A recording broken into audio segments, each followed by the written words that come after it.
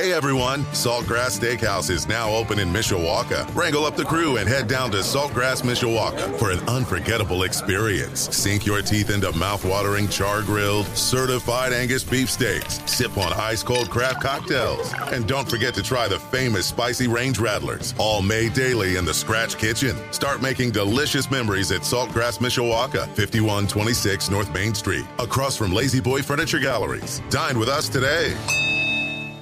So nice to get up so early. Our first guest, Frank Pomarico, was a team captain, member of the 1973 National Championship team. I wrote down 66 like I was talking to Rocky Bleier, so I had to catch myself. He's also been a high school coach, athletic director, and, of course, author of the very popular Notre Dame book, Eras and Nights, and that would be Frank Pomarico with his two dogs.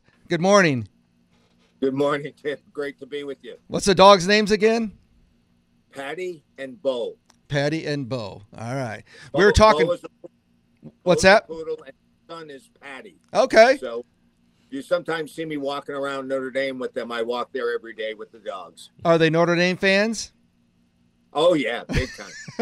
They better be at this point. Hey, before we were going on the air, we were talking about what I might be asking you and everything, and I said might be some hard questions. Here's our breakfast show questions, okay?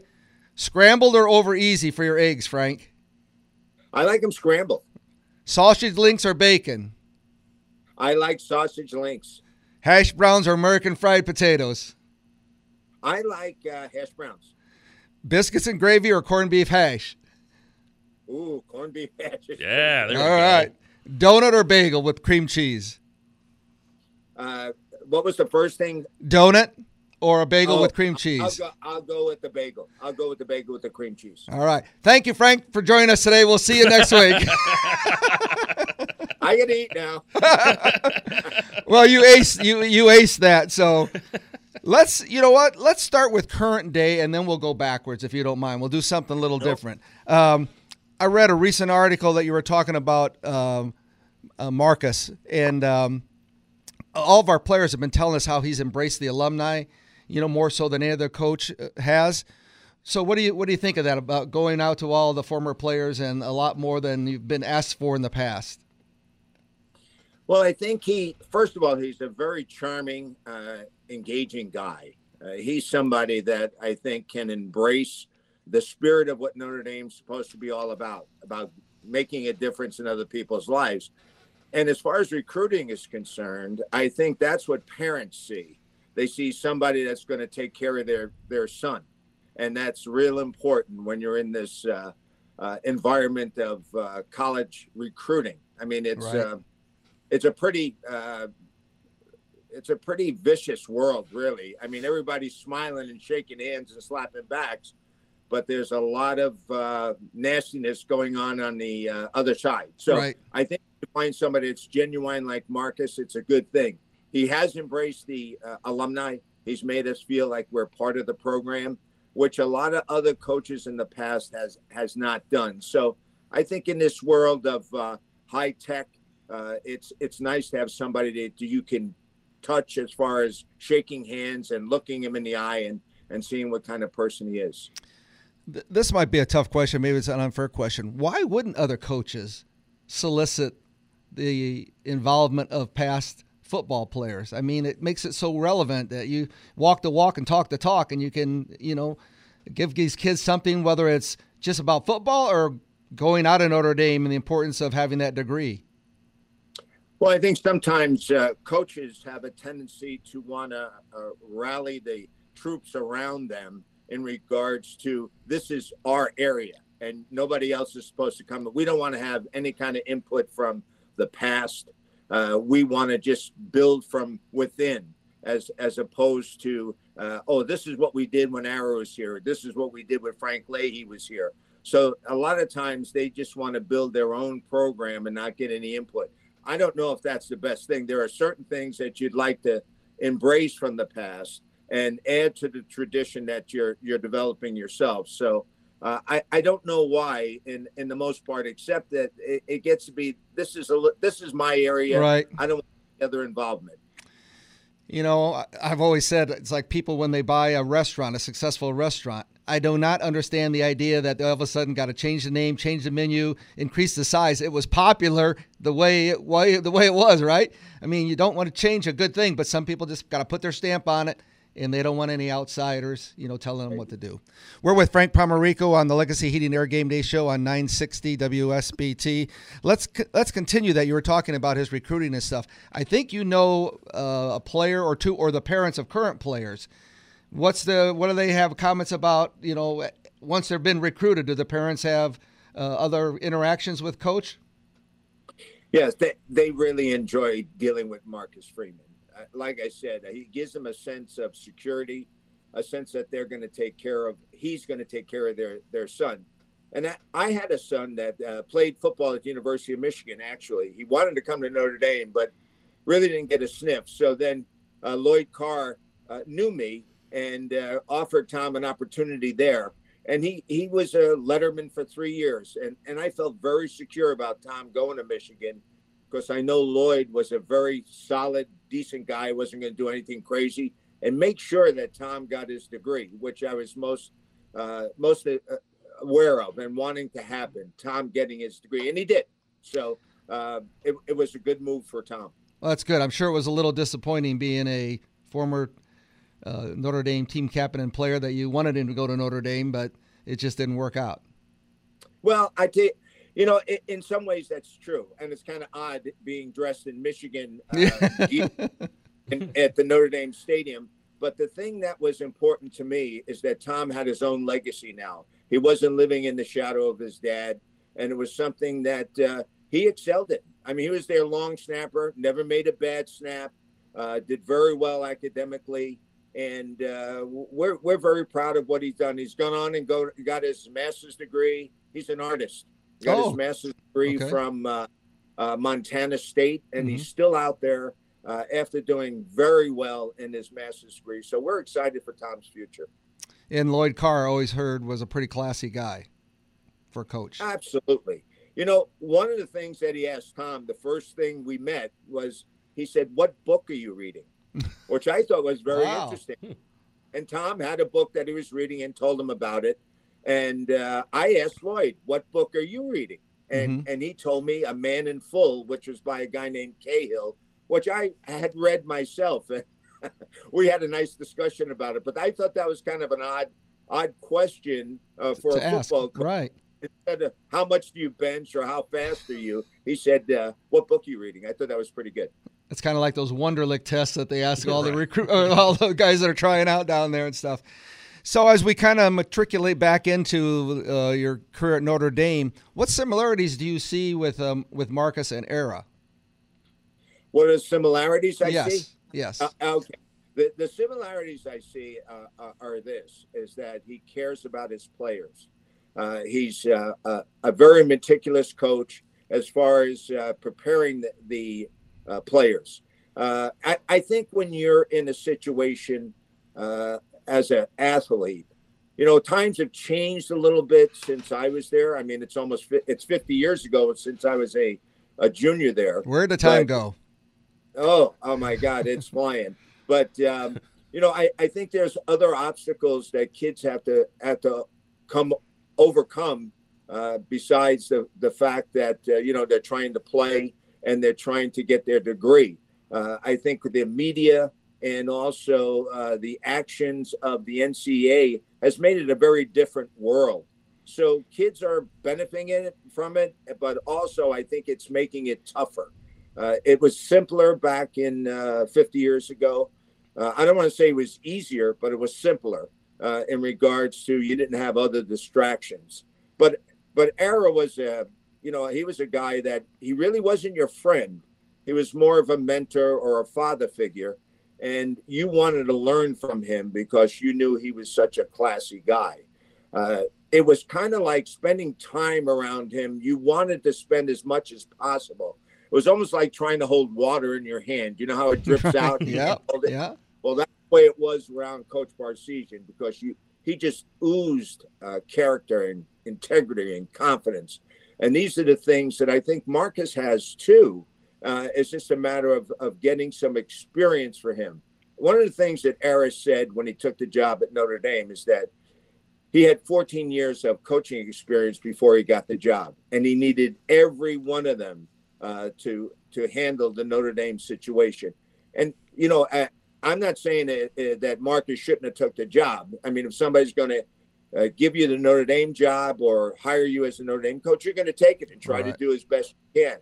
But I think it's a tough thing to do, going to college football without experience as a head coach, much less go to Notre Dame. I mean, there's tremendous pressures at Notre Dame, and we wish Marcus the best. I mean, he's got a big order here, and to come out on top, it's going to take a lot of work. It sure does. We're with Frank Pomarico, Fighting Irish offensive lineman and author of the Era's Knights. They've also had some similar histories, haven't they? Like being a head coach at a young age, both coming out of Ohio. Both of them tried the NFL and their career ended early because of injuries. I think I read all that. Right. Am I pretty much on line with that? Yes, pretty much. Ara was with the Browns, hurt his hip. I think he only played a year or so, and then came back to Miami of Ohio, was a freshman coach. And then when Woody Hayes went to Ohio State, he became the head coach, I think, at 26 or 27 years old. That's pretty young. Yeah, it is. Although Ara was not your average person. I mean, he was a very mature guy at a young age. Mm-hmm. And I think one of the valuable things that Ara did was in building his staff, he built people with experience. And I see that with Marcus too, with Al Golden and Harry on offense. You know, he has people that have experience. And if he gets stumped, there's people he can go to. And Ara had similar situations where he could lean on some of his assistants as far as getting information and making an educated decision. And that's a key thing. Ara would poll all his assistants when he was at Notre Dame. I mean, he knew what he wanted to do, but maybe there was something that the assistants were going to bring out that made a difference. And he would make sure he got input from everybody before making a decision. And boy, did he have some assistants. Pagna, Joe Yanto, George Kelly, Brian Bulak, Jim Stock, right? Oh, yeah. Mike Stock. Yeah. Mike Stock, sorry. Jim was his brother, who was a player and teammate of mine. But, yeah, Ara did have and the interesting thing, the core of his staff didn't leave. They were there for the duration of his tenure at Notre Dame. Mm-hmm. George Kelly was one of them that stayed. Paul Schultz on defense, Joe Yanto. All these fellas stayed with people like Wally Moore, and Brian Bulak, and Tom Pagna in particular, and Mike Stock. And Mike Stock actually played for him at Northwestern. I remember that. And then came to Notre Dame as a freshman coach, and then followed up as a receiver coach. I often talk to Mike. I talk to him as one of the apostles of Ara Parseghian, which is kind of an interesting thing because he knew exactly what was going on in those staff meetings, and it's valuable information. I'm sure he could write a book on the things that Ara did and his principles and the reason why he was so successful. Frank Pomarico, let's go back into your time at Notre Dame a little bit. Is Tommy Clements one of the most underrated quarterbacks? I don't think he gets enough because he didn't throw for a lot of yardage. Gets enough praise. Well, one of the things about Tom that was so interesting is Tom was never worried about statistics. He was worried about winning. You know, it's kind of interesting because we played together up in Canada. I played up there for 4 years. He played up there for 12. Right. And he's in their CFL Hall of Fame. He threw for an enormous amount of yardage, some close to 40,000 yards. And he also was MVP a couple of times, won 2 Grey Cups. People don't know that. But Tommy Clements was really Ara on the field. Mm-hmm. He was somebody who had the capabilities mentally, scholastically, the aptitude to convert all that intelligence into attacking defenses. And Tom was brilliant at representing Ara on the field. Ara always wanted to hit the defensive weak points of the opponent. Mm-hmm. And Tom was tremendous at doing that. He had an opportunity to go left or right. He could run or pass. These were all tools that Ara gave him. And the thing that was so important is that Tom had the aptitude to do it. I don't think Ara's offense was as complex as it was in 73 and 74. Mm-hmm. But he had somebody who can run it. And I'm not saying that the other quarterbacks couldn't, but I think the maturity of Ara's offense over the 11 years, it got to a point where they wanted to do certain things, and Ara had the tremendous mind to do it. Now, can I get somebody to orchestrate it on the field? And Tommy Clements was that guy. I kind of put him almost in the same category as a Michael Jordan or Derek Jeter in dragging a team to victory and dragging performance out of a team, the expectations that he had for the team. Tommy Clements was great at that. Hardly said a word, but the way he presented the offense and the way he competed, you wanted to be following him. And he was a great captain in 74 for sure. This is the Legacy Heating Air Game Day Show on Sports Radio 960 WSBT. We're talking with Frank Pomarico. So let's go to that Sugar Bowl game. Was that last play with the throw to Robin Weber, which I think was is the second option on that play, if I remember right. Did that come from – did you guys have a timeout before that? I kind of go know what was the team's reaction when that was called when you're back on your – what was it, the 3 or 4 yard line or 6 or 7, somewhere in there? It was actually a 3rd and 8, and we were going to go on a long count to see if we can get the first down by a penalty. Well, what happened is Dave Casper in the huddle said, okay, long count, nobody go off sides. So everybody goes up to the line of scrimmage, and I see one of their players move. But what happened is Dave Casper went offside. Oh. He was the guy that told us don't move. I bet you he didn't feel too good. But Dave had some tremendous plays in that game, catches and blocks. People don't realize how great of a tight end he was. I mean, he's been recognized as a Hall of Fame tight end, but he could have been a Hall of Fame tackle or guard as well. He had tremendous ability.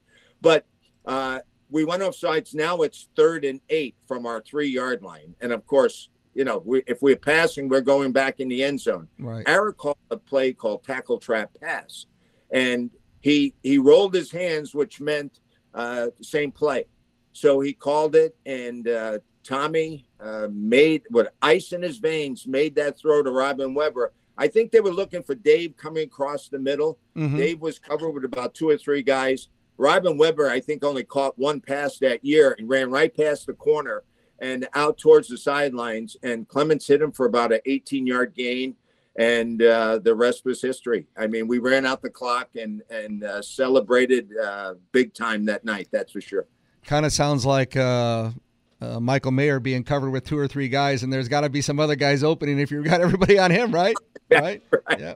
That's exactly right. So how can you finish a college career any better than a tight game, Sugar Bowl, national TV, and you become number 1? I mean, oh my goodness gracious. How long did you celebrate? We celebrated for months. You know, the thing was, it was really the end of a dream. I mean, as a 13-year-old kind of husky kid, I always had a dream of playing at Notre Dame. And then to come there and play for Ara Parseghian, following Larry DiNardo. And we all went to the same grade school in high school. And Jerry DiNardo is now on the Big Ten Network.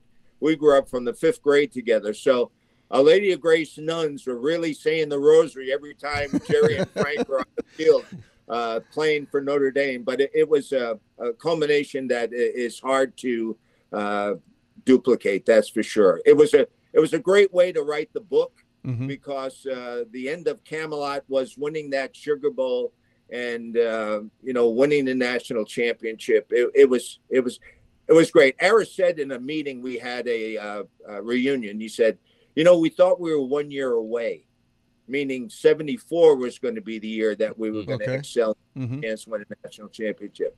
But it came in 73. I don't know if we were as talented as 74, but the thing we had was we had good, solid players, and we had good backups. I got hurt, missed the first 4 games. Tom Bolger and Dan Morin came in. We didn't miss a beat, and they were great players, had great input into the championship game and season. So I think that was the reason why we did so well. We got about one minute here. So you're an offensive lineman. What are you seeing on this year's offensive line now at this stage of the season? Are you seeing the progress you want to see? Well, I see good players. I see tremendous talent. I mean, when I think about the size of some of these guys. Yeah, what was yours? You were overlooked because a lot of the colleges said you were too small, but you were over 6 feet, right? I was 6'1", about 245. In those days, that was an okay size. When you're talking now, you're talking 6'7", 6'8", right. Guys that are huge. I see our offensive talent as very good. I think you have a good offensive line coach. Harry's a great coach. I think what you see is maybe the play calling's a little bit different to make our offensive line look better. I mean, if we're running the ball, we're going to move it. And I think sometimes if you're dedicated to that aspect of the game, you have the talent to do it. Maybe it's something we should try more of. Anytime you run the ball, you're able to control the clock. If you control the clock, their offense is not on the field, and I think that's a good thing. As we say goodbye, remind people on that 1973 team that your offensive unit averaged an incredible 350.2 yards a game, Jim. 350.2 yards a game. You know what? I if we take half of that right now. Yeah, right. Well, we didn't have 1,000-yard rusher either. We had about 5 guys that ran for 600 or 700 yards each. So one of them was Eric Pennick, Art Best, Gary Deminick, Wayne Bullock. I mean, Al Samuels, Ronnie Goodman. We had good backs. You guys were the original running back by committee. Was started back there then. You go. And they all had to block, right? Because if you didn't block, you didn't carry the ball. Yep. So it was a good way to be. Hey, Frank, I appreciate it. Again, it's always interesting to talk to you, and I think I always hear something new. And you're going to be doing book signing, I think, for the Clemson game at the bookstore. Is that correct? Clemson and I believe Boston College. Yeah, early in the morning, 9:30 to 11 o'clock. It's always fun to see the fans come in and reminisce. A lot of times I see former classmates or guys that were there when I was there, or I hear, my grandfather was on the team with you. You can bring the dogs with you? I walk them beforehand, so they usually come in, and they don't come into the bookstore, though. Oh, okay. One of the last things when you were there, whatever, Joe Theismann, I think, is right after you signing books or whatever. He's going to try to get over to here and say, get some good remarks for me in the show. So he'll get out there and get over here before we end. He's got maybe 30 minutes that he can come to us. It's still kind of in the whether he's going to do it or not. So, well, Joe likes to talk. That's for sure. Oh yeah, we know. Yeah. We did. One of those 7 o'clock games last year. We recorded an interview with Joe, and it was 45 minutes.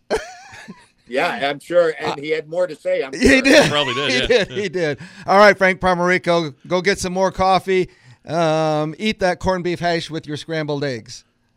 Hey, guys, thanks for having me. Thanks. I appreciate it. Yep. All right, we'll be right back with multimedia guru and friend of Game Day, former host Len Clark on Sports Radio 960 WSBT.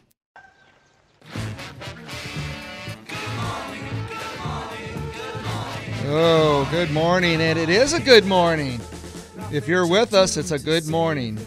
Just had a great interview with our first guest, a live guest at 7 a.m. in the morning.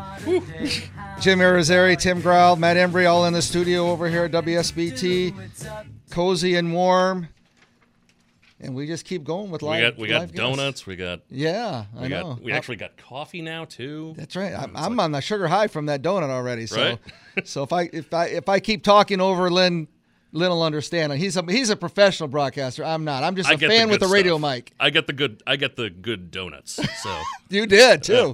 And there's a bunch there. You might have to take some of those home for, have at it. Make your wife and the dogs happy. Oh, yeah, sure. I guess. Our next guest, former host of Game Day. I've known him for years. He's a great guy, but I call him the multimedia guru because I can't even keep track of all the things that he does. But he's also, in reverence to him, and he gets the proper dedication, Dr. Len Clark. Hey, how you doing, Len? Good morning, Michiana. Good morning, Tim, Vince. I'm up in Syracuse. I have not been back here in 36 years. I actually went to school here for a semester, and so I haven't been over to campus yet, but I'm anxious to see if I can remember where some of the things are when I was back here. 36 years ago, my God, I'm old. But, hey, a big game for the Fighting Irish, and I'm looking forward to talking to you about the game today. So was that the stadium that they're going to be playing in tonight? I don't care what they call it. It's still the Carrier Dome to me. Put that on a shirt. That's right. What was the stadium?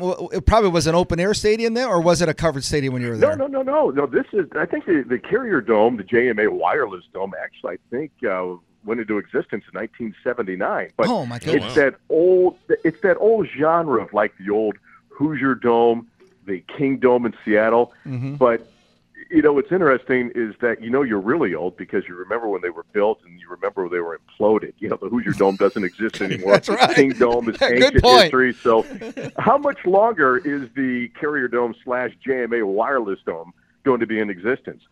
Who knows? But it's Sibyracuse. That's what I call it. It's very cold up here today, but I can tell you what, it's going to be 69 degrees inside the dome today. Let me ask you this, because all of a sudden I'm hearing, including Marcus, talking about addressing how hot it is in there. I don't remember going to any enclosed stadium that there's been this much hype about, we got to hydrate our people ahead of time because it's going to be so hot in there. Am I missing something? There's no air conditioning in it. Remember, Carrier was an air conditioning company. But here, right. Why is it going to be warm in there with all the fans? Yeah, I just don't. I've never heard a coach address being in a dome. We gotta drink up and everything. Because even though it had the corporate name of Carrier on it, no air conditioning in the place. Oh, jeez. Well, the one thing I can tell if it's cold out there right now, it should be cold inside hopefully. Too. So. I'm sorry, Len. Go ahead. I can't remember if it was warm when I was back here, but I can tell you the one thing I do remember about the dome. It's when you would open the door, it was like a vacuum. You were either sucked in or sucked out. And I don't know if that's going to translate on the field, but hey, it's a game. You deal in the moment. If it's warm, then you make adjustments. You go in front of a fan. You cool off. Don't use any of those external conditions to do something as far as blame. You control the controllables. It is what it is. I like that and phrase. This past week I asked Al Golden, I said, listen, what do you think about the early start? Did you like it as a player, as a coach? And he basically said the same thing. Hey, that's when kickoff is. That's when we play. Right. There you go. Right. By the way, they've also done some work at the dome, too. Like the roof has been redone and all that. And they installed air conditioning finally. You've been there? No, I just read all that. You read all that. I was going to say. I'm kind of a stadium nerd. I don't know how that happened, but I just read up about stadiums. You probably need to get with Lynn with his long career and all the stadiums he's been at, man. Maybe, Give you some inside information. I'll be honest with you. I'm not a big fan of playing indoors. I like the elements. I like the human element and the weather element because those are the things that you can't really. Well, you can anticipate, but you really can't prepare for it. You can play a game. You can play the game on a computer and kind of get an idea of what's going to be the outcome. But it's the human element, human error, the human element, as I said, in addition to the weather. And so that's one of the things I always like because these are at Notre Dame Stadium. Remember that field goal with Harry Oliver. The wind just died after blowing all day. So I kind of enjoy that. But in an antiseptic dome, it is what it is. Yeah. Well, I think that's what's going to be. Some people are intrigued, and me included, that if this new playoffs, if they're going to let some of the teams, as they say, be seeded and also get to have a home game, wouldn't that be great to have some warm weather team come up and face Notre Dame in a howling December cold snowstorm or whatever, right?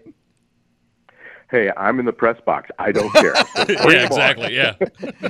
With the windows wide open and heaters on, right? All right. Let's get to this Fighting Irish because you get to cover them, and you've covered them for years. Irish Illustrated reporter for them. So let me ask you, what group of players are you disappointed in coming out of the summer camp, or what group of players that you have had really high expectations, but they're just not living up to that? Well, boy, that is a tough question to be asked on an early Saturday morning. Well, let me ask you. I'll give you this tough question: scrambled or over easy eggs? I'm not going to single out individual players. No, I'm going to say that this is the team. This is not the team that we saw in fall camp. I cannot tell you exactly what the issue is. You guys see them. But during the week when we have a chance to talk with Marcus Freeman or the players on Tuesday night, we don't see the practice, but we see the work that they've done. It's just the translation, the game day. And I asked Drew Pine about this past week. I said, what is the issue when you go from practice to the game? Well, in practice, you can go back and rerun a play if you made a mistake. In games, it's one and done. You have to deal with it. So it's $1 million question. I can't tell you. It is disappointing to the fan base of Notre Dame, but this is something that is going to build character. Adversity builds character. You don't like this taste. It's been a while since Notre Dame has lost.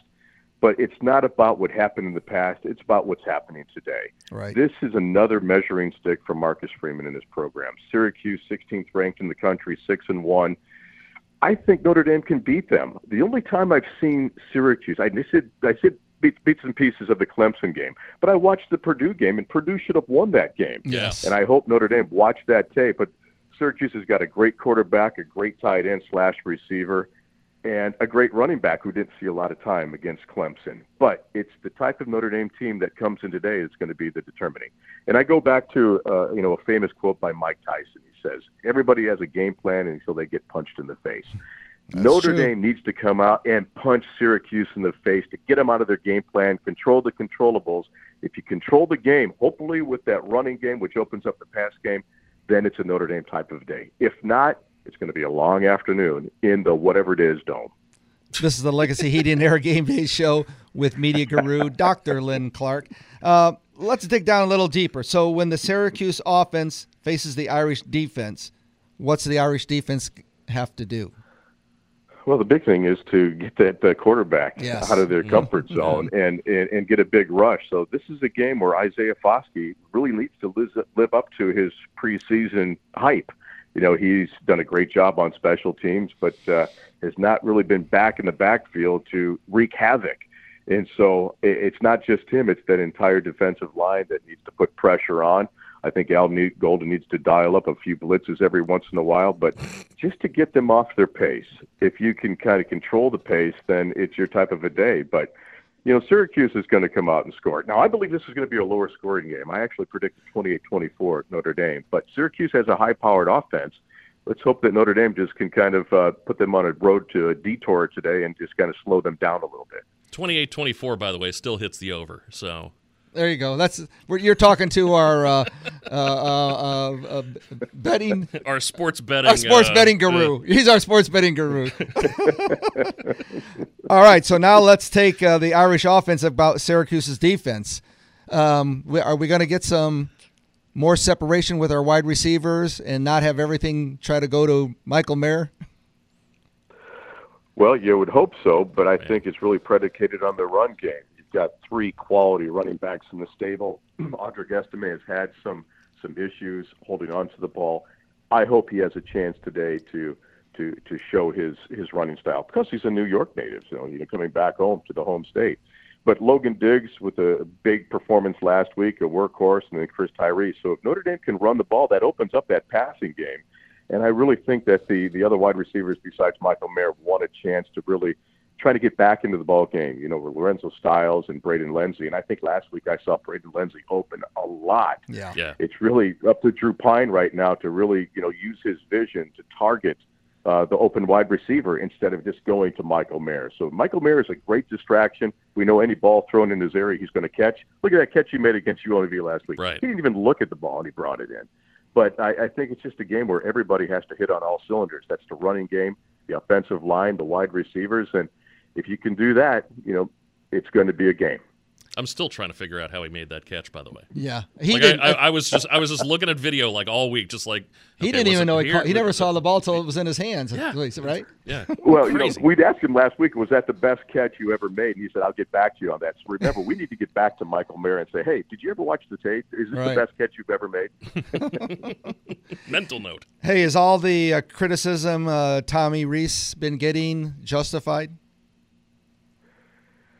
Well, that's a sign of leadership. Is when good things happen, then pat yourself on the back. But when things are down, then you take responsibility. And I think every time Tommy takes the mic in front of the media, he's going to say this is on him. and so he's in a situation where he can only get better. And so forget what happened against UNLV, forget what happened against BYU and Marshall in California. It's about what you've done today, because you've still got a lot of quality football games left. And these two games between Syracuse and Clemson will really be, I think, the determining factor of what this team was made of this year. And so we'll find out what Tom is made of today. But we've seen him on his A game. We've seen him when he's had a bad day. But we know as a player, he was a competitor. We know that he wants to win, as well as the players. And I think it comes down to communication. If they can communicate, get everybody on the same page, the same frequency, then that's also part of that controlling the controllables. I think it's just like, quarterback gets all the praise when it seems like the team wins and gets a lot of the bad accolades when they lose. He can only call the play. The team's got to execute the play.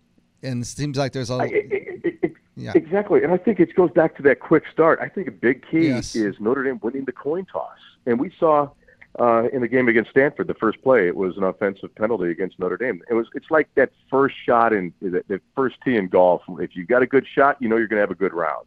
You start off with a bad tee shot, hey, it's going to be one of those afternoons. So a quick start builds confidence, builds continuity. But once again, I go back to that punching Syracuse in the face. Mm-hmm. You do that, then you control the game. I think just by putting up some points, that would punch them in the face, quite honestly. They had 6 first-quarter points. Definitely. Yeah, definitely. I know. Before the UNLV game last week, when they had 23 in the first quarter. Right. So. Right. That's Jim Irizarry with Len Clark from Irish Illustrated on game day. Our defense, to me, they play so well, but our stats in the red zone are not good. We're like, I was listening to Darren the other day, and I think we're second to last in the country for red zone conversion. That's kind of worrisome territory, Lynn. Well, you're exactly right. Red zone is where you need to score points, and that's something that they can work, hopefully take care of today.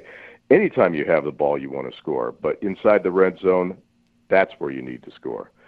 And so it's one of those things that Notre Dame has really marked, saying this is one of our goals today. If we get into the red zone, we need to get points. But, last week Marcus Freeman talked about, hey, we've got a great kicker. We need to build his confidence and get in some playing time. That's why he sent Blake Rupe in to kick a couple of field goals against UNLV. But as long as you get points in the red zone, that's always a good feeling coming away. We want 7, but we'll settle for 3. I've been real excited about our special teams. Other than our kickoff returns, I mean, our kickoffs are going out of the end zone, so less chance for them to run it back or whatever. Our punter is in the top punter in the whole country, right?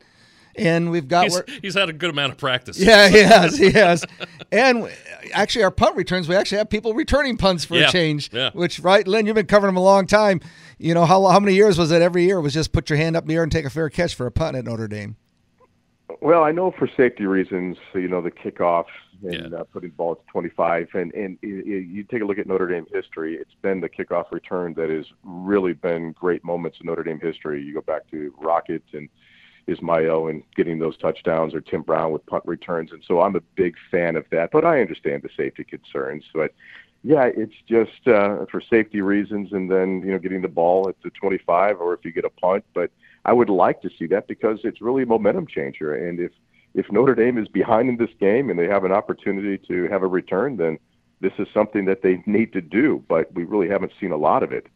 And but it's just the game. The game is evolving. It's changing, and you have to deal with it. But as a fan, I know that it's not as exciting as days gone by. So we're all for Notre Dame, but what's your realistic expectation for these final 5 games? 1 game today and then 4 in December or November. What do you think the record's going to be at the end of November? Well, we take it game by game. I think you walk out of come on. I'm trying to put you on the spot. 5-3. Okay, let's go through the thing. 5-3, and then you've got a big game against Clemson coming up. And I'm going to challenge the fans is that, the Notre Dame fans need to be that 12th man. They're going to need them next week against Clemson. And so I really think Notre Dame playing at home can knock it off the undefeated Clemson team. So you do that, you're at 6-3. Then you go on the road to Navy, you're at 7-3. Boston College 8-3, and then a tough USC team, and let's say they take a falter out there, so 8-4. I know there's speculation about possibly going to the Holiday Bowl, but hey, forget about that. Right. Deal at the end of the season. Right now, the most important game is Syracuse. Mm-hmm. Absolutely. Syracuse, 16th in the country, a 6-1 record. This is a game that Notre Dame needs to win. They have to win. And you do that, it builds that momentum into going into the Clemson game. If it doesn't, then it's going to be a very long week preparing for Clemson.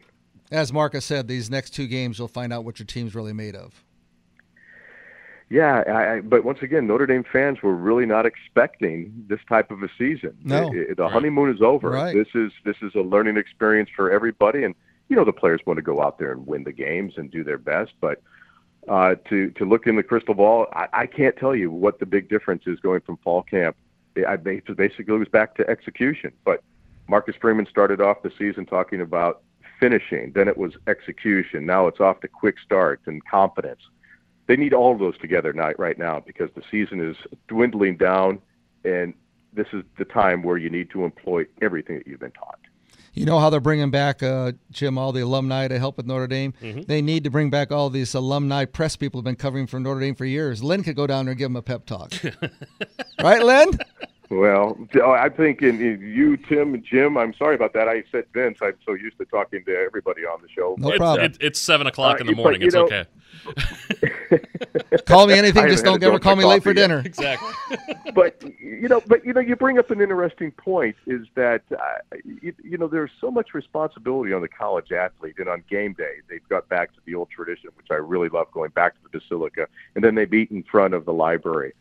There's so many different moving parts, but right now it's just focus on football and avoid the distractions. And I know that's very important from a PR standpoint and from a fan standpoint to have those pregame rituals, but I just hope that serves as a motivator, and it's part of that 12th man that I say that needs to show up next week at Notre Dame Stadium, regardless of the outcome at Syracuse today. But we know at noon there's going to be a kickoff. Hopefully Notre Dame will win that coin toss, defer, jump out to a big lead, and then control that ball in the third quarter to really wear down a Syracuse team. If they do that, I think they'll walk out with that 28-24 win over the Orange, and that is the over. Well spoken, as I always expected from you. Always great to have you on, and great to see you, and thanks for coming on so early this morning. We really appreciate it. Lynn, you go have a good day and an Irish victory. Go Irish. Go Irish. This is Sports Radio 960 W.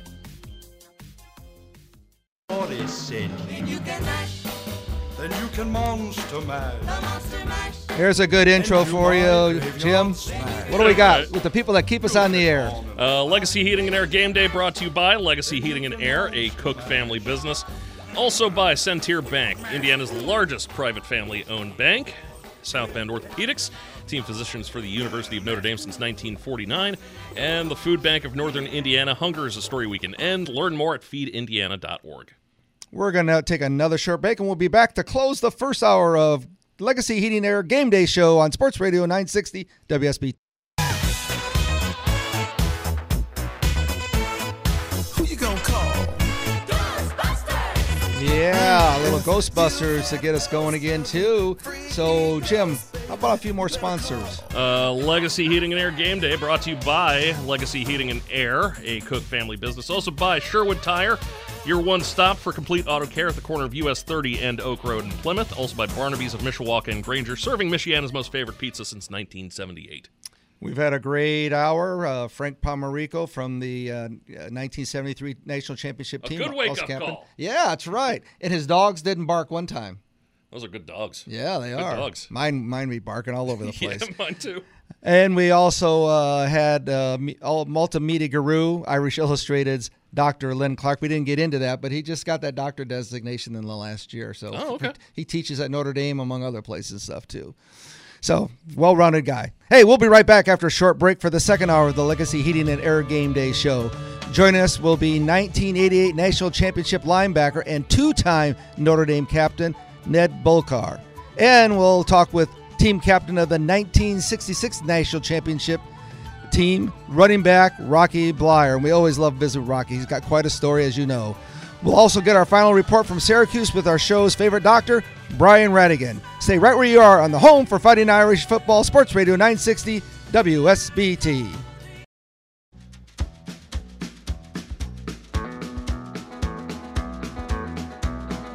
On the road again. Just can't wait to get on the road again. And your Fighting Irish are on the road again. They are up in Syracuse, New York, playing Syracuse. What's Jim? I forgot all of a sudden. What's Syracuse? What's their team mascot? The Orange. The Orange. Now I know why I forgot it. It's not. They're the lemon, whatever. So, welcome back to the second hour of Legacy Heating Air Game Day Show. I'm Tim Grau, along with Jim Araceli, and Matt Embry is producing here. There's a joke there about lemons. There's got to be something, right? There's got to be something there. We're all back here in the cozy WSBT studios, but we're so glad you're taking some time out of your day to listen, getting up so early. Pour another cup of coffee. Pull that cereal bowl. Let's see here. Cocoa Puffs for me today. Maybe Lucky Charms. Cinnamon Toast Crunches. Oh, there you go. Well, there you go. We're 4 hours away from kickoff right here on WSBT. Stay right here because the meeting after game day at 9 a.m. will be the Game Day Sports Beat Show powered by Michelob Ultra. That leads into the network pregame show, then kickoff just after 12 noon today. And your coverage is not over when the game ends. After the game, join our own Jim and Reggie Brooks for the official Notre Dame post-game show where they review all the stats of the game and the interviews. All on Sports Radio 960 WSBT via the Sports WSBT Radio Sports app and streaming at WSBTradio.com. So, we ready to go for that second hour? I think so. Okay. All right. I still got the Red Bull going through me. I know. You got Jim's pacing the studio right now. And we've got on the phone, we've got our next guest, two-time Notre Dame team captain and national championship linebacker, successful businessman. I think he had a 3 or 4 year, maybe longer. He'll tell me, he'll correct me, pro career. And that would be Ned Bolcar. Good morning, Ned. Hey, good morning, Tim. Good morning, Jim. It's a pleasure to be with you early. So, owning a Orange Therapy fitness place, are you up? Are you normally up early? And I said that wrong, didn't I? Yeah, it's Orange Theory Fitness. It's one of the best fitness franchises in the world. I'm fortunate to be owner of 6 different studios here in Pennsylvania and New Jersey. And I work from my house. Not a bad way to go. This is early because I went to my high school state playoff game last night. In Phillipsburg High School handily beat Elizabeth High School, and they move on to the second round of the New Jersey State playoffs. So I had a late night last night there, and but it's always a pleasure being on with you guys early. And I'm fighting a little bit of a cold, so I apologize. No. Okay, that's going around with everybody. Hey, so talking about that high school career, I mean, you were quite the stud back when you played. So was that program always been good, or did it start when you got the program really going in your years? The Phillipsburg State Liners have been playing football for 115 years. Woo! And they're the winningest football and wrestling program in the state of New Jersey. And that says a lot. Somebody says, well, that's because you've been playing football for 115 years. And the answer really is we've been playing football and wrestling very well for 115 years.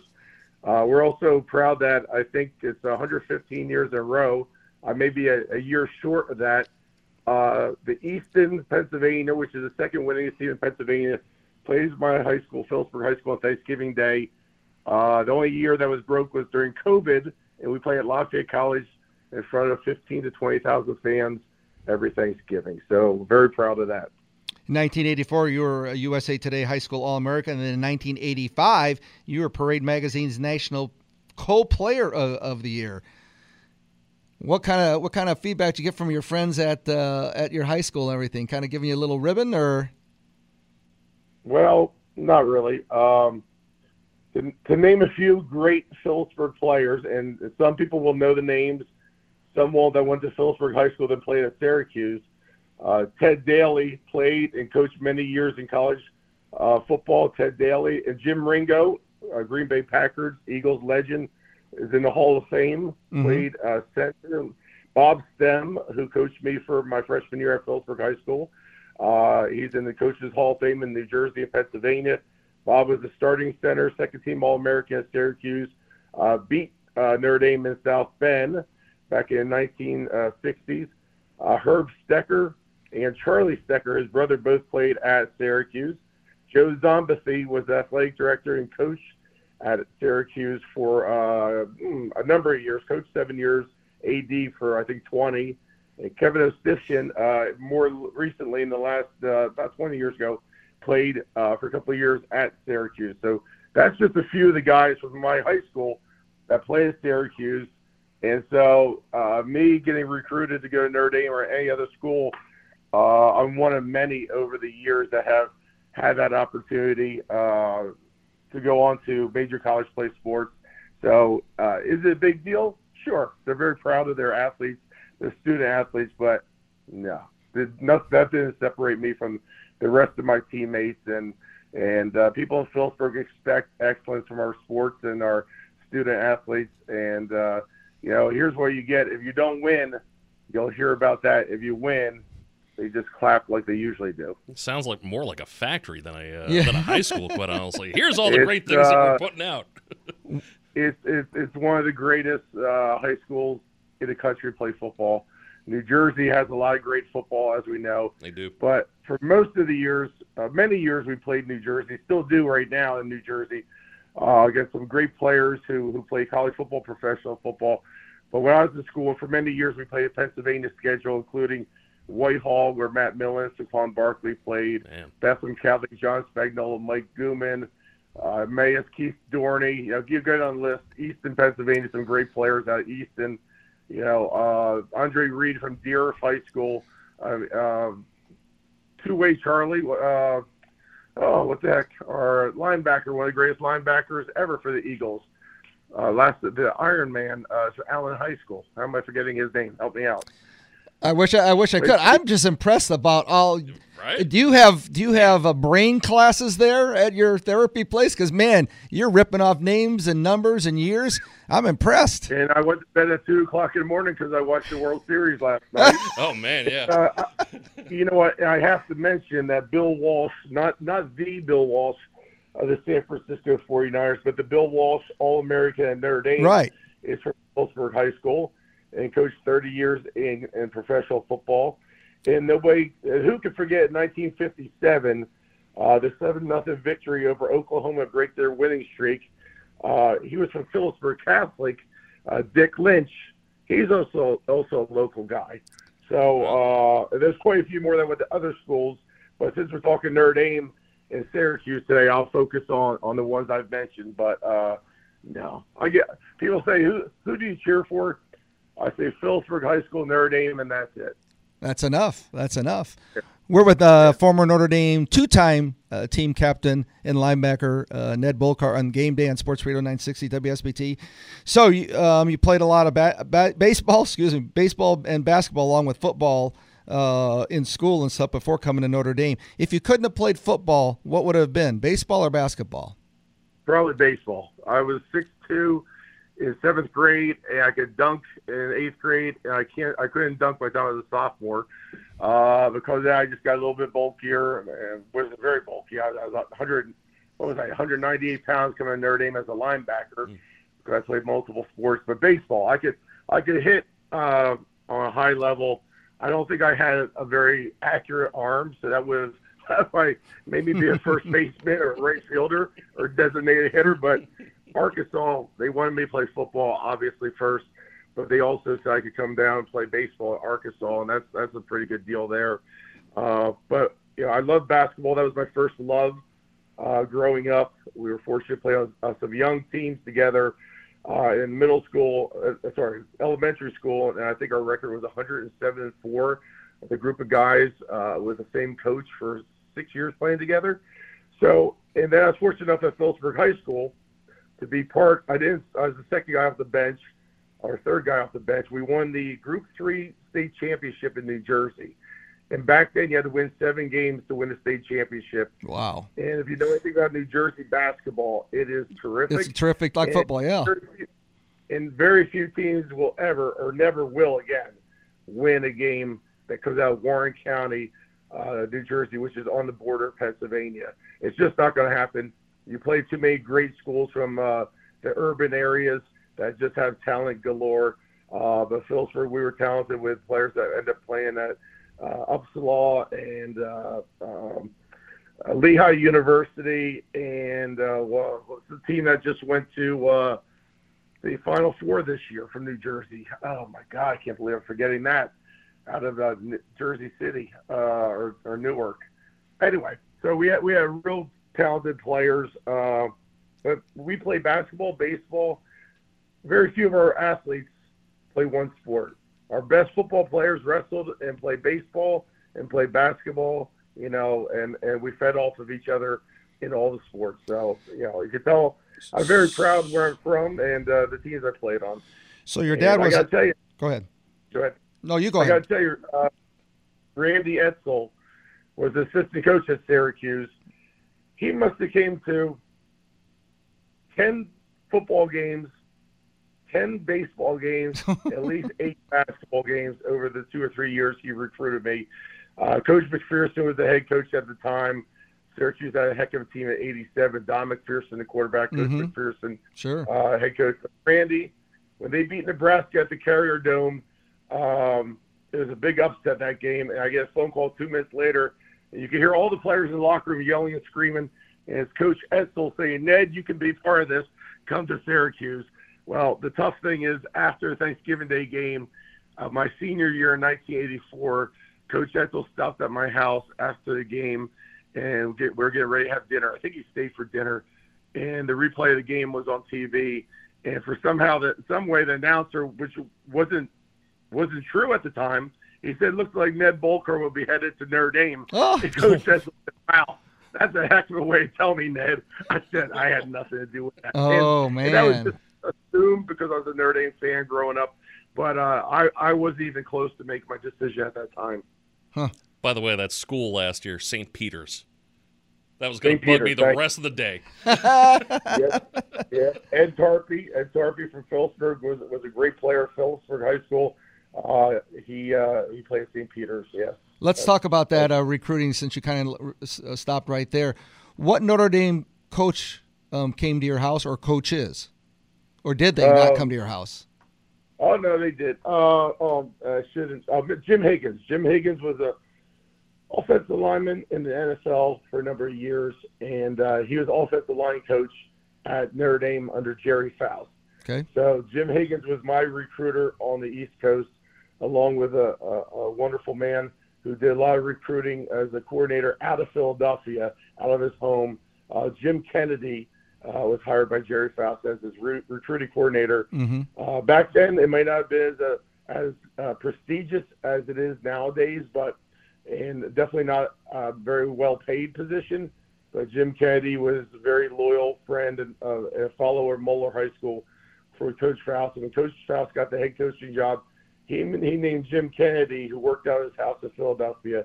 And my first offer, scholarship offer, was as a sophomore, or whatever you want to say back then, what an offer consisted of. He said Mark Green was the first one he offered of the sophomore class.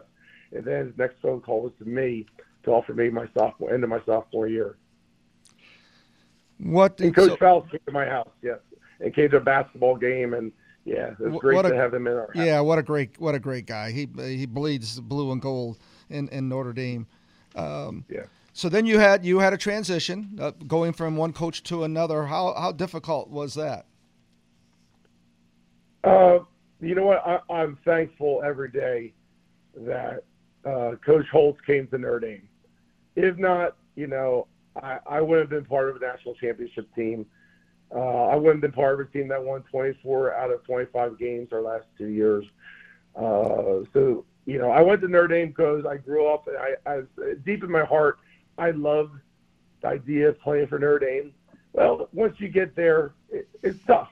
The facilities weren't the best at the time, and you are really definitely a student athlete. Individually, it would have been easier to go to Penn State or Ohio State, where there's no coaching change, where you just, you become one of their players they recruit. The only tough side was when, a new coach comes in, they bring their own players in. They make a lot of promises to these young players because they're trying to establish their pipeline to recruiting certain schools around the country. And, I felt that a bit at the time. But, like many other players like myself, we persevered, we became better, and we got to play a lot. And we reaped the benefits of having great coaches led by Coach Holtz and a great recruiter in Vinny Serrato, build a team that, was made up of pre-Coach Holtz players and newly recruited players, I think 2 or 3 years of recruits, and end up winning a national championship and many, many more games for many years at Notre Dame till Coach Holtz retired in, I think it was 96, I believe. Right. So go ahead. Go ahead. No, continue. We're with Ned Bolkar from the Notre Dame, two-time team captain, 88 and 89 for the Fighting Irish. Do you have a Lou Holtz impression and a short favorite story? I can't do a Lou Holtz impression, but obviously a lot of wonderful stories and some funny stories and some in-between stories. A couple of funny stories. We're in training camp. It's hot as heck, early August in South Bend, and we're probably a week or so into it. And Coach Holtz came out in the morning, and it's 90 degrees, and the humidity is 90-some%. And he says, "Hey guys, I'm thinking about giving you off today." So obviously that gets our attention in the afternoon. The afternoon session. He says, but I called up Coach Schembechler at Michigan. I said, "Hey, Coach, it's been tough. I'm sure your guys are tired. My guys are tired. This is grueling." He said, "I'm thinking about giving my guys the day off this afternoon. What do you think about that for your guys too?" He said, "No way, Coach." He said, "We got a big game coming up in 3 weeks, and we can't spare a second off the field." He said, "So what do you want to do, guys? Practice or take the day off?" It took a while for a response, but he got the response he wanted. Yeah, that's we Lou. Need to practice this afternoon. That's Lou. Coach Holtz is. It's so funny nowadays. Teams have team psychologists, right? Right. Besides nutritionists and many other things that all these programs have. Chiropractors, go down the list of things they have that we wouldn't even imagine having. But we joke about this as players. Could you imagine Coach Holtz deferring to a team psychologist? Oh my God! No way. I mean, no way. Lou was the team psychologist. Not only was the head coach, he was the marketing guy for Notre Dame, fundraiser, you name it. But he was a team psychologist, and nobody was going to touch the players or the coaches besides him. And we laugh really hard when we think about that because that would last. The cameraman who took the team picture every year was sweating bullets for the 5 minutes it took to take that picture because Coach Holtz was ribbing him the whole time and literally wanted the picture taken in 5 seconds. 100-some guys lined up and coaches. So yeah, I remember also Coach Holtz from the beginning said, "Great athletes never get injured. You're always in a good football position. You should never get injured." Well, that was dispelled when Tim Brown got hurt one day missed a couple of days of practice. He's about as great of an athlete as we had out there. And the funny story is sometimes Coach Holtz would like to go back and catch punts when we have punt coverage to show the returners how to get underneath the ball, and that even he at 40-some years old can catch a punt. Well, one day I'm walking in the locker room and the training door was closed, like they were trying to lock it, but there's another door that was partly open. I peek in and I see Coach Holtz, and the trainers are shooting a needle into his finger. He broke his finger trying to catch a punt, right? And nobody besides the trainers knew this. So the next day we're at practice, I saw it. Next day at practice, he's running the special teams drill, punt coverage, getting down the field, spreading out, breaking down, keeping the runner, in front and between you, inside you. And when he said you break down, he snapped his finger that was broken. When he snapped his finger, he screamed and went down to one knee. Oh! I laughed my ass off. Sorry. Everybody's looking at me like, what? Because I knew he had a broken finger. I thought it was the funniest thing ever. How many laps did you run that Coach. day? None. No. But along that line, another practice, we're stretching, and the coaches, especially Coach Holtz, love to talk to players, like Marcus Freeman does during warm-ups and stretching. And big Dean Brown, God rest his soul, he's no longer with us. Dean was an offensive guard, terrific human being, great player. And he said, Coach Holtz, I saw a picture the other day. Looks like did you play football for Kent State? And I think Coach Holtz heard something coming his way. He said, yeah, Dean, I did. And he said, well, it looks like you were a water boy and not actually a player on the team. And Coach Holtz, as you know him, you better make sure you get the last word, because if he gets the last word, you're done. In any setting, if he gets the last word, you're going to get buried alive, roasted. He said, well, Dean, that's awful funny, son. He said, but it's going to be awful funny watching you play second team all day tonight. Brown plays second team offensive guard all day long. I think that was 2 practices that day. That was probably a training camp in 1988 or 89.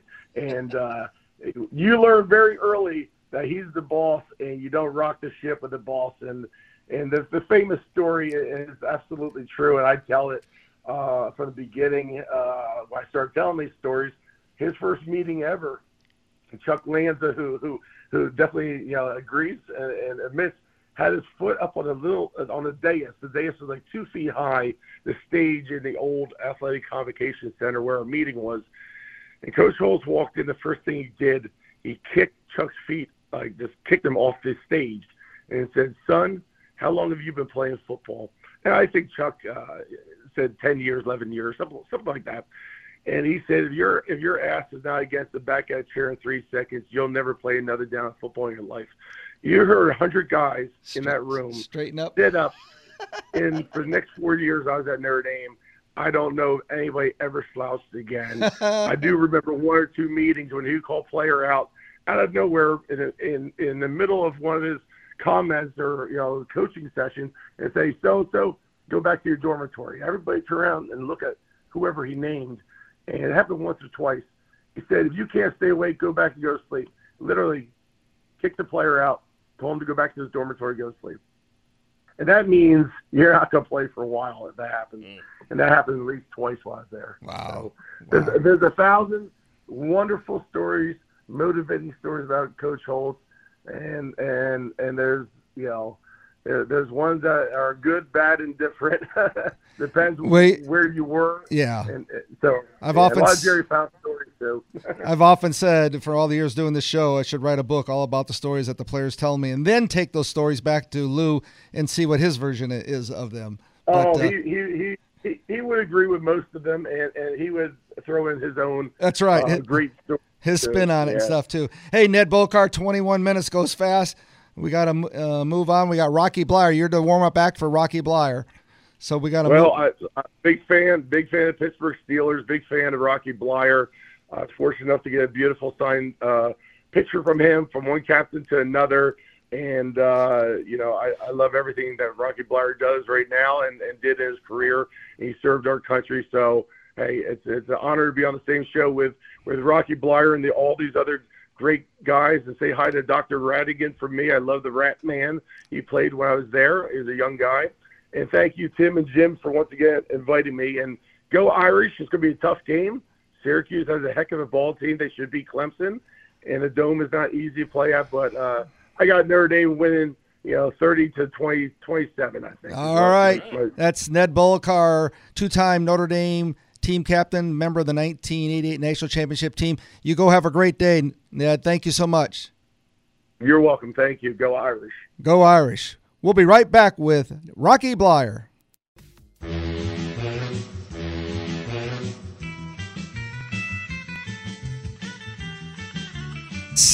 It is. We got to get ready for Halloween for our little kids and everything. So a little bit of what's that theme song, young Jim? Irizarry. This is the Munsters. You got it. All right. And you've got something else for our listeners. I do. Legacy Heating and Air Game Day brought to you by Legacy Heating and Air, a Cook family business. Also by Pet Refuge, urging you to adopt, don't shop, where new beginnings have happy endings. Tim Growell, State Farm Insurance, for amazingly great rates on auto, home, and life insurance. Call Tim at 574-232-9981. And Michelob Ultra, locally distributed by United Beverage Company. Michelob Ultra, the superior light beer with only 2.6 carbs and 95 calories. Thank you, Jim. Tim Growell here, Jim Irizarry, and Matt Embry's in the studio producing. And we got on one of my favorite guests. It took me only 20 years till I was finally able to get him on the show. And now, because I get to book all the guests, I get to book him every season. And that would be former Notre Dame team captain and a member of the Notre Dame 1966 National Championship team. You know him for his long career in the Pittsburgh Steelers. And we're going to touch on both of those, and that would be Rocky Bleier. Good morning, Rocky. Hey, good morning, guys. It's nice to be with you on this beautiful morning. I don't know what it's like there, but here in Pittsburgh, the sun's out. It's a gorgeous fall day. So anyway, Rocky, here's what I learned to correct myself. So we're in a studio with no windows. The first show or second show of the year, I don't remember, it was a home game. And when I came into the studio, it was rainy, dark, dingy. So I'm going out all during the show telling people how rotten the weather is and to bundle up for the game and all that. I get out of there and there's a text from my daughter. She's going, "Dad, what are you saying?" I text her. I call her. I said, "What?" She goes, "It's sunny out here now. It's warm, and you're telling everybody to put coats on and it's raining and stuff." So what can I tell you? You know what? We only see what we see here. Anyway, I digress. So I'm going to start out. This one question I've been meaning to ask you for a number of years. Were you on the team when the Immaculate Reception happened for Pittsburgh? Yes, I was. I thought you were. So where were you when that happened? I was on, I will tell you where I was. I was on the 40-yard line, on the sideline. Mm-hmm. Oh, wow. You weren't in the game. You were on the sideline watching. I got it. It took me a while. Give me one of those Red Bulls. I got to get my brain going here. So what did you see from there? So I was on the sidelines. And, it was one of these. Oh, well, the game. I mean, the game was it was a tightly, fought, battled, and all of a sudden, oh God, Lenny Dawson, their quarterback, breaks one and he scores, it was like it was like, man. Anyway, so we get the ball back. Now it's now Bradshaw's got the ball down on the 40-yard on our 40-yard line. Or their 40-yard line. And so I'm on our 40-yard line down on the sideline. And so one incomplete, 2, 3, fourth down, 26 seconds left to go on the clock. He drops back. I see that, and I said to myself, I can't watch this. And they turned away. And I missed it, like everybody else. All of a sudden, I hear this roar. What happened? Oh, I don't know. Well, he scored. You're kidding me. Oh, my goodness gracious. And so that's my recollection of my experience. And it just occurred to me, that was 1972, right? So 50 years ago this year? 50 years ago, yeah. So, oh, my God. Celebration going on here in December 23rd in Pittsburgh. It's just like last week, and here's the following game. Last week, Steelers play Miami down in Miami, and they celebrate their perfect season, which was the week later for us. We're playing Miami in Pittsburgh, and the one play changes their luck, of course, and that is a fake punt that takes them down the field and puts them in scoring position to win the game. And so as much as we were lucky the week before, and had the Immaculate Reception, they beat us the following week, thus to go on to the Super Bowl and have their perfect season. Damn. So you wish you wish the season had ended right with that Immaculate Reception. Hey, so back in that day, the quarterbacks called the plays, right? Right. Well, and so Bradshaw, he's so proud of that fact, is that he called his own plays. He was on the line. Chuck called the first 3 plays of the game. Just in case Bradshaw should forget. So we tell them, and that gets them going at the beginning of the game. And then it's up to him. And there's a certain sense about calling your own plays, because now the responsibility is on you. So that's exactly what I was going to lead into. Right, and so now you got to take responsibility. Unlike today, where I'm especially on the pros and maybe in college. Oh my goodness, I get sidelined this and that and so on. Part of it is, all right, fine. I mean, here's my team. I'm out on the field. I have to take responsibility for what I call, and as so does the other team. And so part of that responsibility is like, okay, what's working, what's not working, what's adjusting, and it becomes more prevalent in the NFL than in college. But in the NFL, it was like Bradshaw would come into the huddle and say, okay, fine. And what do you guys want to run? What's working here? What's working there? Mm-hmm. And he gets that feedback. And so the receivers always wanted to catch the ball. Of course, that's all. Hey, I'm open. It was like a broken record. You could hear that all the time from 10 yards out. They'd be coming back into the huddle 10 yards away. They go, hey, I'm open over here. So anyway, but I think, but I do, I think there's some legitimacy in that, in calling your own plays and understanding what's taking place and having that team effect. Yes. Well, I'm a purist too, and it just drives me crazy, and probably you do too. When they go up to the line and then they stop, they're getting their stances, they stop, and they all get up and they look to the sideline, right? Mm. And then they get another play, and then they change again. It's like, what? That's not true football. No, you got to do. We didn't look to the sidelines. Bradshaw would look to Mike Webster, our center. There you go. Because he's the one that would have the line ball.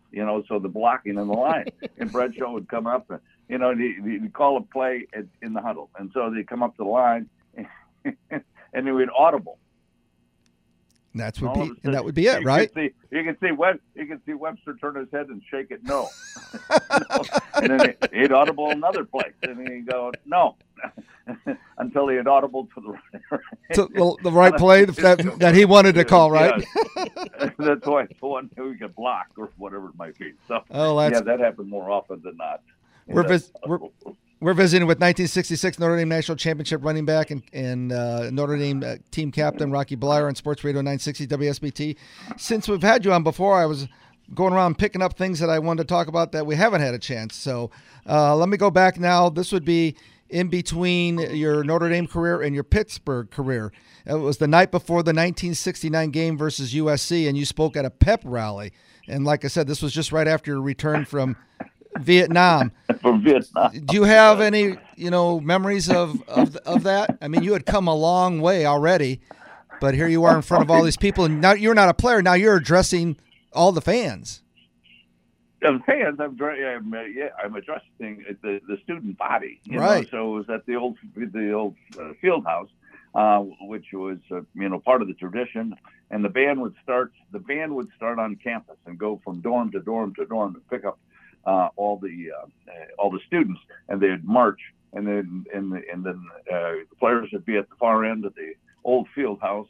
For those who never had that experience, and so up on the balcony, the team would be situated, and the band would come in, and so you get 1,000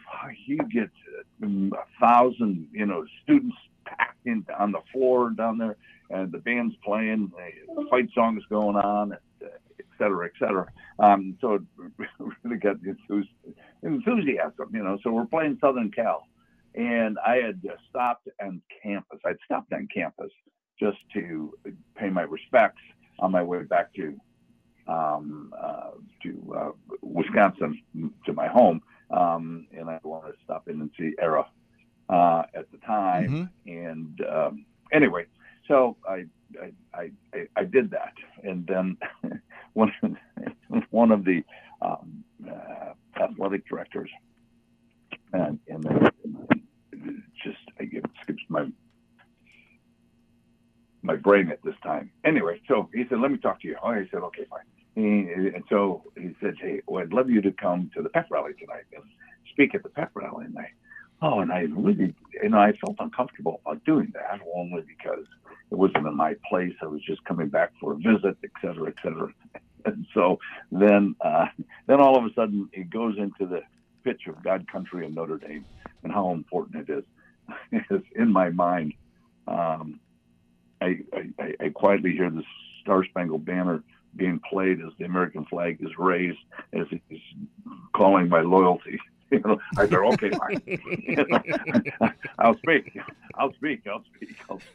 And so I'm going to say, what am I going to say? What am I going to say? And I'm thinking about it. And then, so, Aaron's the first one that speaks, and then he brings up the captains, and they speak. And I should say this: he brings up a couple of assistant coaches, and they speak. Then he brings up the captains, and they speak. And then he was going to turn it over until he turns around and he sees me, and then he remembers he's supposed to introduce me.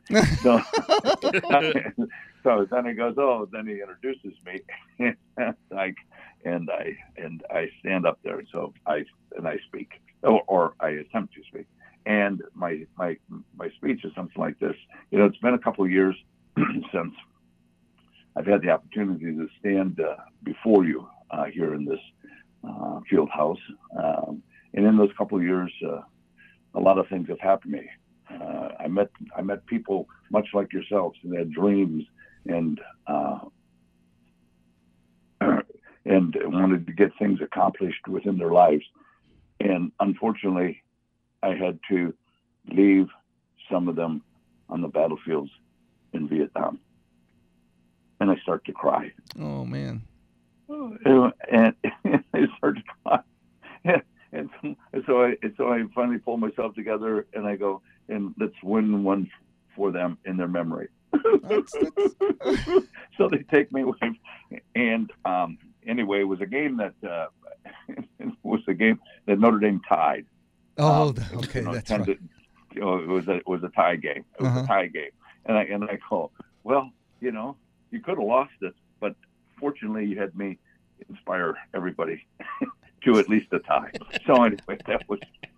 I think that's great, because I'm just marveled that you didn't have any thought about some notes ahead of time of what to say, that you got up there and winged it, or you had things in mind, and as all these other 7 speakers are going, well, he took my line there. Whoop, he got my line there. That's right. I know, that's right. They always said, he took that one. So anyway, that was. That's a great story. That's a great story. So I got a couple of my most favorite things answered, and I apologize that it's such a short interview.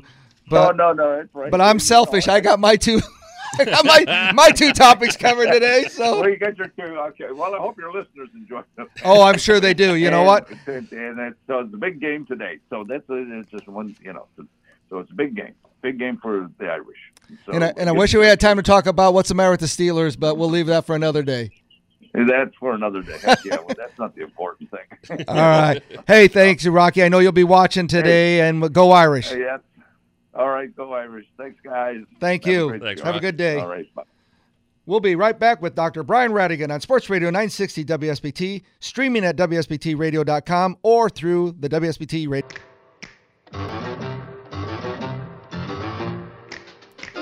They're creepy and they're kooky, mysterious and spooky. All right, Brian, did you watch much TV when you're growing up? Do you know what that theme song is from? Is that you get the monsters in the background? Oh, they just said it. Addams Family. Yeah, there it is. Yeah. Let's do a couple sponsors there. Yeah, it's Legacy Heating and Air Game Day, brought to you by Legacy Heating and Air, a Cook family business. Also by Pella Windows. Replacing your windows or doors can be intimidating, but Pella makes it easy. Hotel Elkhart. Welcome to an Elkhart original with hospitality reimagined. Your home on game day weekends. And by Lozier. Launch your career at Lozier. Apply today at life@lozier.com.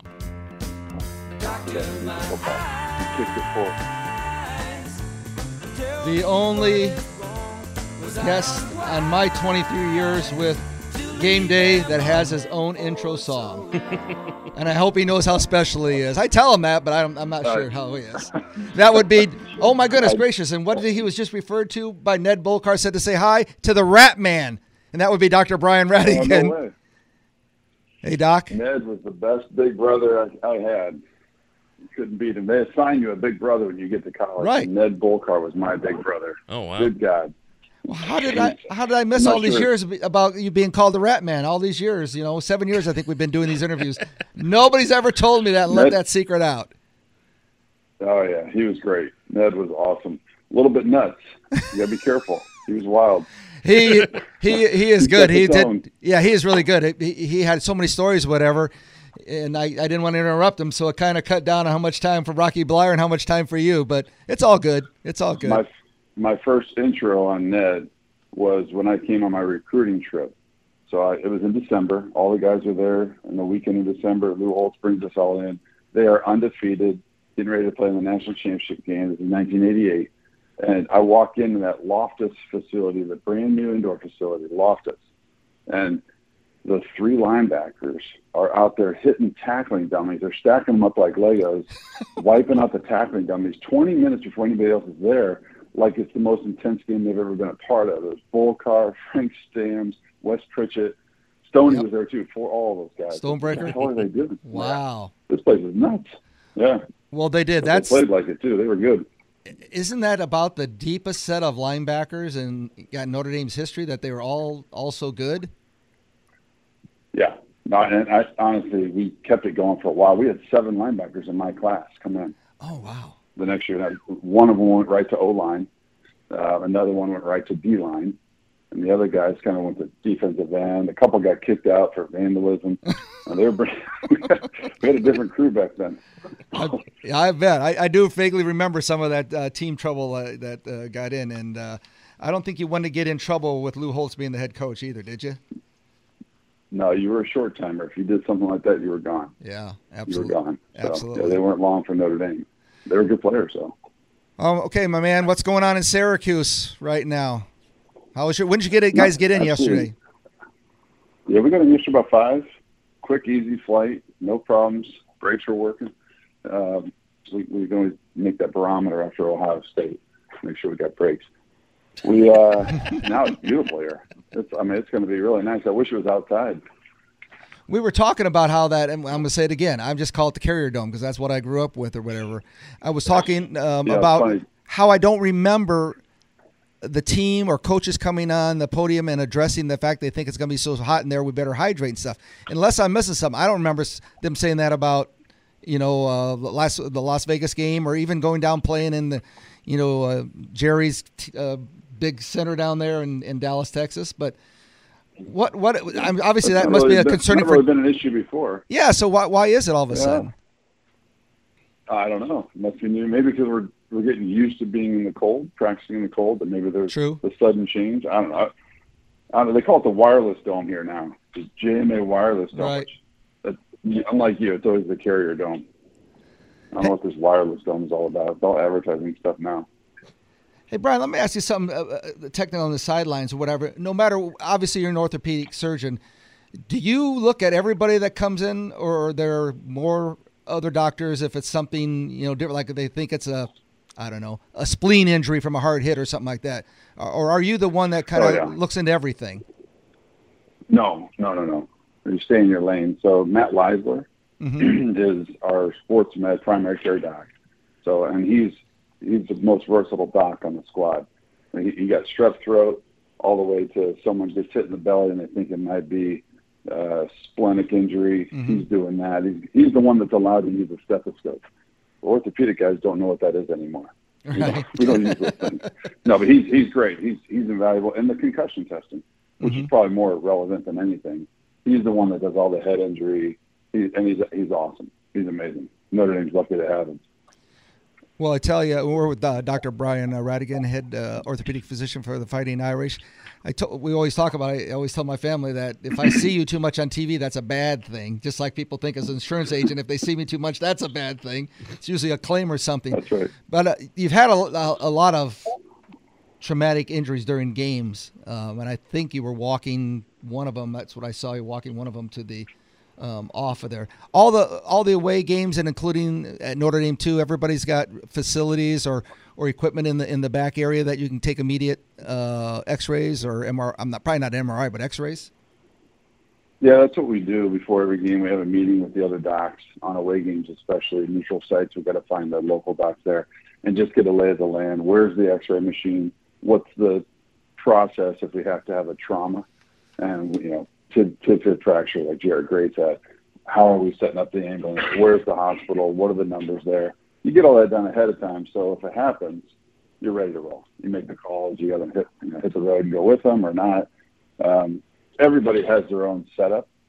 Notre Dame has their setup. Other stadiums have their own setup. Some people have the X-ray right there. Some you have to, like Duke, you had to go all the way around to 2 different buildings out of the stadium. It was quite a golf cart ride when Julian Okwara break his ankle. Mm-hmm. We shipped him all the way around.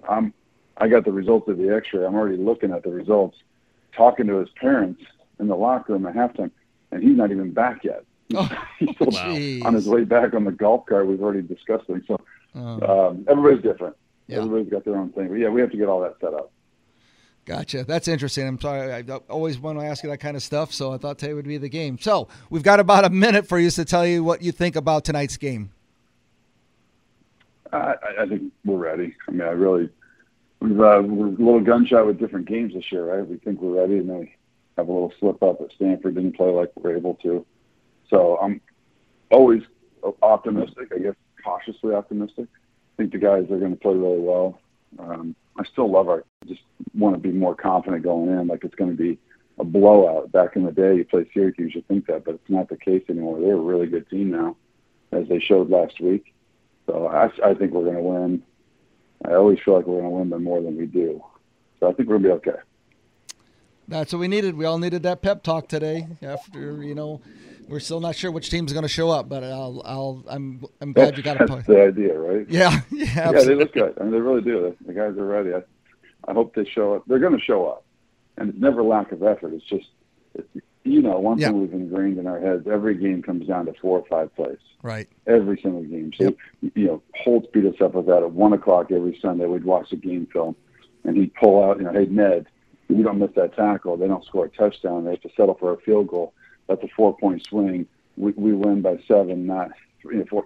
It's just that's how everything came down to, man, that one play did make a difference.